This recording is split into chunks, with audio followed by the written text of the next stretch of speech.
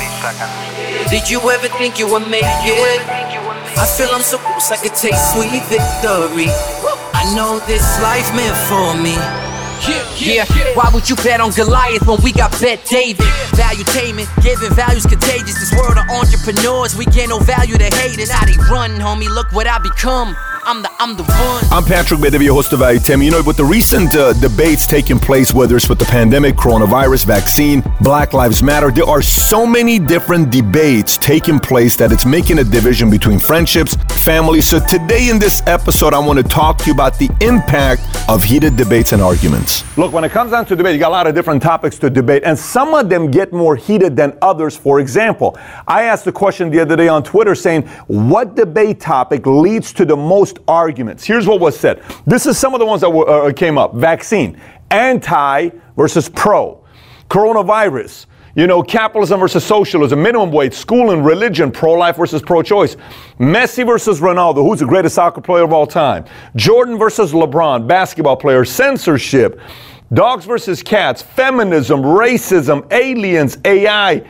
guns, climate change gets heated, taxes, should we have flat tax or progressive tax, immigration, the wall, government spending, healthcare, Coke versus Pepsi, prostitution, church versus state, LGBTQ community, 5G shutdown, let's open up the economy, stimulus checks, we're bailing out too many companies, we should be bailing them out, drugs, marijuana, foreign affairs, tariffs. There are so many topics to debate that too often people are worried about debating or people don't debate often. So recently I had a conversation with Bobby Kennedy. We did a 3-hour exclusive interview together and I talked about a lot of different things. We talked a lot about vaccines, anti-pro. We talked a lot about coronavirus. We talked a lot about a lot of things. But one of the things came up. I said, look, your position to take with vaccine has upset some of your family members. 3 of your relatives wrote an open letter and they called you out. They said, RFK, we love you, but you are wrong. How do you feel about the fact that your own family wrote a public letter, open letter to you? How do you feel about that? Here's his answer, powerful answer. Kennedys have 105 different kids in the family, so it's a very big family. He said, that's not a big deal. In my family, here's how I was raised. I was raised in a family of 12. I'd come home every night and my parents would force us to debate different topics. My dad would say, do you think LSD is good for you? What do you think about fascism in Italy? What do you think about the economy? What do you think about this? What do you think about that? He said, we were constantly forced to debate each other so much that was part of the family. So to me, it's okay that one of my family members is coming after me publicly. We're used to that. Can you imagine that mindset of that family constantly challenging the kids to be debating different topics? So if you're somebody that's sitting there saying, oh my gosh, I don't like to do that because I don't want to ruffle people's feathers. Or if you're somebody that you're like, you can't even help yourself, you always want a good battle to get into an argument, I want to give you the next part because there are some things you ought to be thinking about when you are debating. Here's the reality of it. Opposing ideas create conflict. Opposing ideas, anti-pro, anti-vaccine, pro-vaccine. They debate. They have different ideas. They debate. Oh, I've used research, they debate, and then boom, we have some truth that comes out, right? So remember, opposing ideas create conflict. Conflict leads to debate. Debate leads to clarity, best possible solution, new ideas. The key with debate, disclaimer, is proper debate. What do I mean about proper debate? So again, opposing ideas creates conflict. Conflict leads to debate. Debate leads to clarity, best possible solution, new ideas. They go at it. Here's what we came up with. Minimum wage. We don't need a minimum wage. They go at it. They come up with an idea. Taxes. Let's raise taxes. Let's lower taxes. Boom. They go at it. Immigration. Go at it until something comes out. I keep this in mind. There are some ideas that's about personal preference. Like, for instance, Coke versus, Pepsi. Who cares? It's a taste. That's about your taste. Dogs versus cats. There is nobody that's right in dogs versus cats or LeBron versus Jordan. Yes, you can go to the data and show the fact that Jordan won 6 championships and never went to Game 7 and was MVP 6 out of 6 and, averaging 32 points a game. I get it. LeBron career stats, 30,000 points, 8,000. The guy's been to 8. Yeah, I totally get it. I get it. But it's still situational. You can still make an argument for Wilt versus Kobe versus Jordan versus LeBron. The other ideas, the more there is debate, can lead to a great idea. Can lead to something everybody says, I cannot believe that. That's amazing. What if we did? I like it. Let's do that. That's fair because this side gets covered with this. And I didn't know about this research. I looked at the research done by the scientists. Great data. You know what that does mean? If that's the case, I'm good to go, right? I'm good to go to do this part. So now, we've covered all this stuff here. My lifetime, I've debated a lot of people. I've argued a lot of people. I eventually came to a conclusion of who I no longer put my energy into. I got a call from a friend of mine the other day. He and his wife, he and I had a conversation together for an hour and a half. A very, very successful athlete. And he brought up some topics that they're debating going back and forth. And I said, look, I made a decision a long time ago who I do debate, who I don't debate. He said, who are they? Here's who I do debate. And I'm willing to have a real discourse with going back and forth to have a real conversation together and who I will not entertain. Here's who it is. Number one, if somebody had a life-changing event that led them to the opinion of what they have, the position that they have, I'm not debating it. For example, if we're talking about guns, right? I'm military, I have guns. I believe you ought to have guns to protect yourself, but that's my position, my background. I was born and raised in Iran, so you couldn't have anything, so the government controls. So my life experience has required me to protect my family.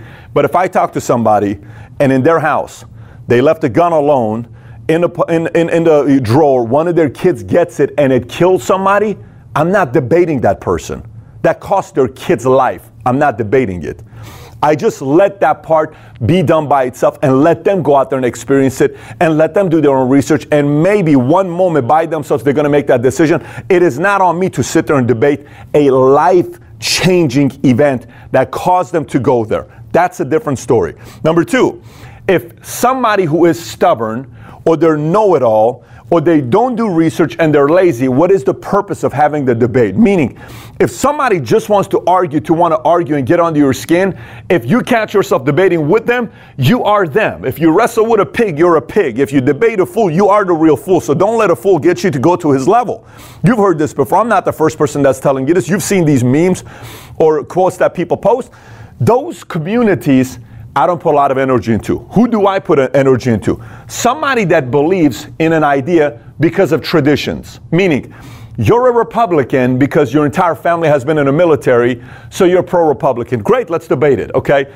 You're a Democrat because you're a Middle Eastern or you're Latino or you're African American. Your entire life you've been voting this way because that's what you're supposed to do. Let's debate it. Like if it's tradition, family, it's just how we've done things our entire lives and they've never been challenged and pushed and they're willing to have that argument and they're willing to have that debate together. Let's talk about it. Let's have a discourse together.